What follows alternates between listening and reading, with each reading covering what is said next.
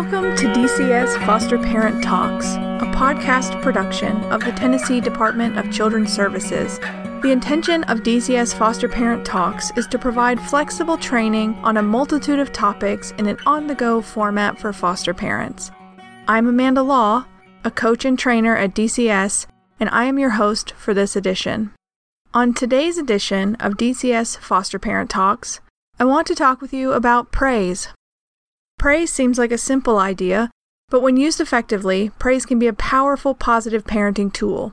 Now, when I tell you that I want you to praise the children in your home, that may seem like an obvious statement, but I want to go beyond the idea of simple praise. I'm going to talk today about how praise can affect children and their behavior, how to use praise most effectively, and how often to praise. First, I'm going to share with you the results of a few studies on the effects of praise. There are a wealth of studies on praise dating back to the 1950s, but today we will focus on just a few studies conducted in more recent years. I want to note first that these findings are the results of praise with specific characteristics, not just any praise. After we discuss the research findings, we will discuss exactly how to praise in a way that is most likely to lead to positive outcomes for the children in your home. But first, I want to talk about the outcomes of praise with children. One positive effect of praise is that when praise is used effectively, it can help a child succeed in school and increase their motivation to learn. Research by Muller and Dweck from 2007 showed that praising children for being smart or intelligent, this is called ability praise, led to those children choosing easy tasks in an effort to be certain of success, while children who were praised for working hard, this is called effort praise, chose more challenging tasks that required more effort and had more opportunity for learning. This research also showed that the children who were praised for their ability, or simply told they were smart, after failing at a task would perform even worse the next time on a similar task. However, the children who were praised for their effort, or told that they worked hard, after failing at a task would have improved performance the next time on a similar task. Another study by Gunderson et al. From 2018 showed similar results. Children who were praised for effort were more likely to be motivated to learn and showed greater desire to learn with a focus on increasing their understanding rather than a focus on success with a fear of failure. Praise is also a key component to effective parenting programs. Letjen, Patty, et al. In 2018 compared 398 children whose parents had been through parenting programs. They looked at all the parenting tools used across the programs, 27 in total, looked at the effectiveness of the program based on parent and teacher ratings of the child's behavior before and after the program, and also looked at which tools were linked with success. What they found is that praise and nonviolent discipline were the two most effective tools from all the trials and programs at changing a child's day-to-day behavior. Praise can even potentially grow gray matter in the brains of children. A study by Matsudaira et al. In 2016 showed that children whose parents used praise and had a positive attitude about the use of praise with their children had higher gray matter volume in the left posterior insular cortex of the brain. This is the area of the brain that is associated with empathy, hearing, and has strong connections to emotional regulation. Using praise with children can even be positive for parents. One study by Kohlhoff et al. In 2016 studied a group of parents whose children had been referred to a mental health professional for treatment due to behavior concerns. Parents who used positive parenting and labeled praise with their children displayed lower levels of depressive symptoms.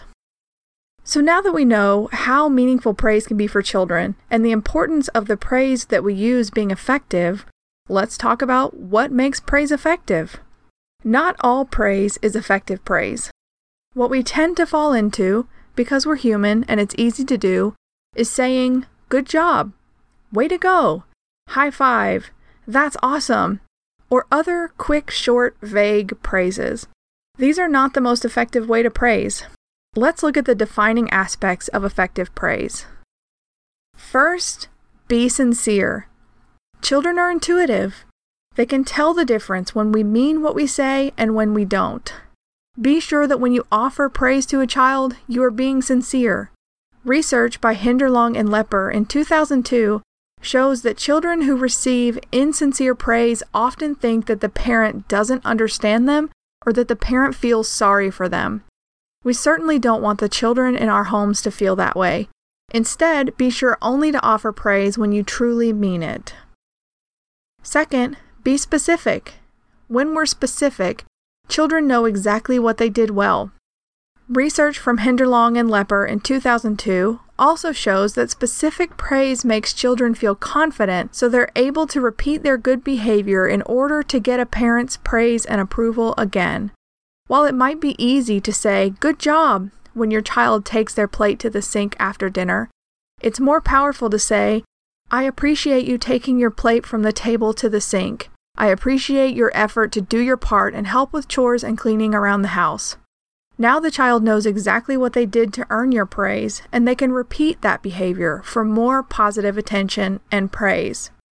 Here are a few more examples of specific praise.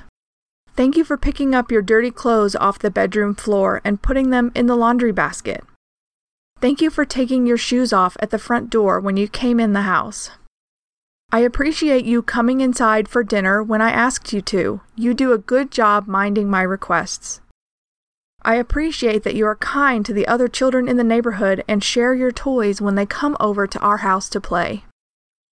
The third aspect of effective praise is using effort-based praise.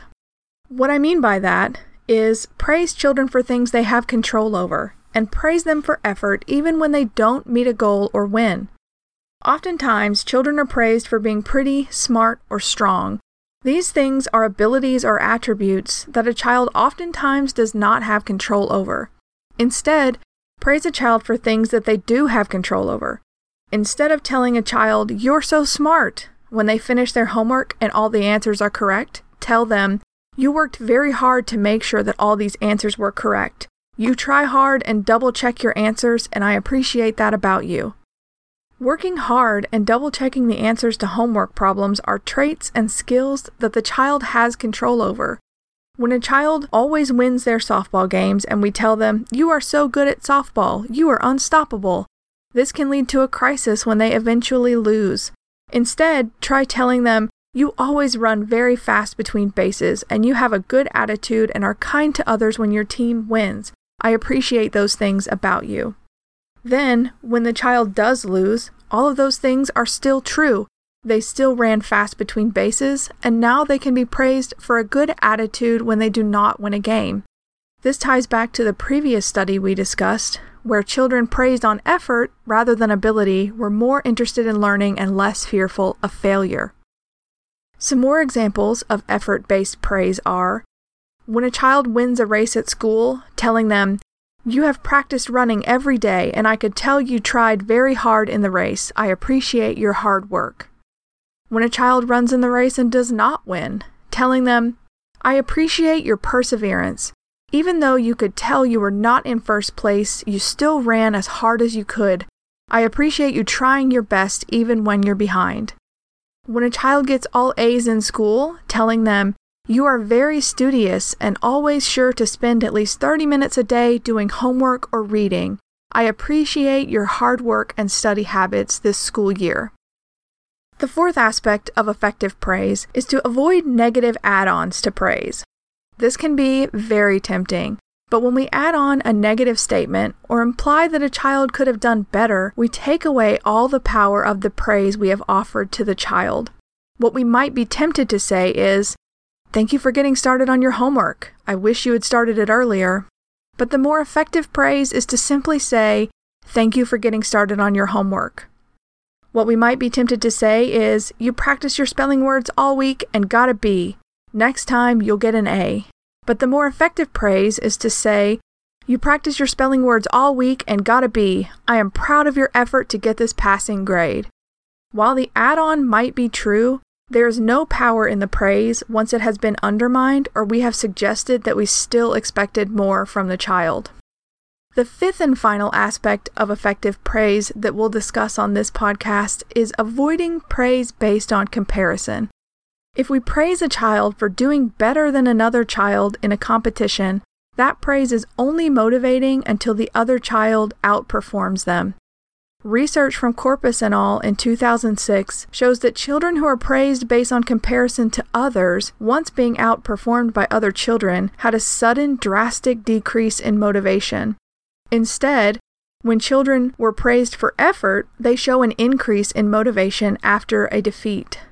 Research from Elliott and Dweck in 1998 shows that children who are given primarily social comparison praise tend to feel helpless when someone outperforms them. Instead of praising for competitive standing or victory in competition, continue to focus back to effort-based praise for the most effective praise. Since we've wrapped up all 5 of our most effective praises, I want to say them all again quickly, just so we remember what makes an effective praise. 1. Being sincere. 2. Being specific. 3. Using effort-based praise. 4. Avoiding negative add-ons to praise. And 5. Avoiding praise based on comparison. Now that we know what praise is going to be the most effective praise, let's talk about how often we should be providing children with praise. Dr. Michelle Macias, MD, pediatrician, professor, and director of the Division of Child Development at the Medical University of South Carolina, suggests that parents offer children 10 effective, positive praises for every negative comment or behavior correction. Now, this does not mean that before offering a behavior correction, you need to first shower the child with 10 praises. What it does mean is that on average, over the course of a day or even a week, you should aim to be offering 10 times as much praise as you are negative or corrective statements. Now, that number might feel like a lot.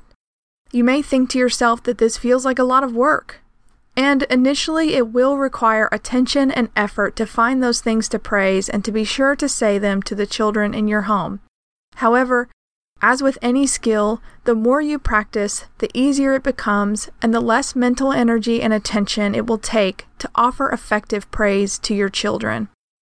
My challenge to you is to start today by setting a goal to offer 5 positive praise statements for every negative or corrective statement.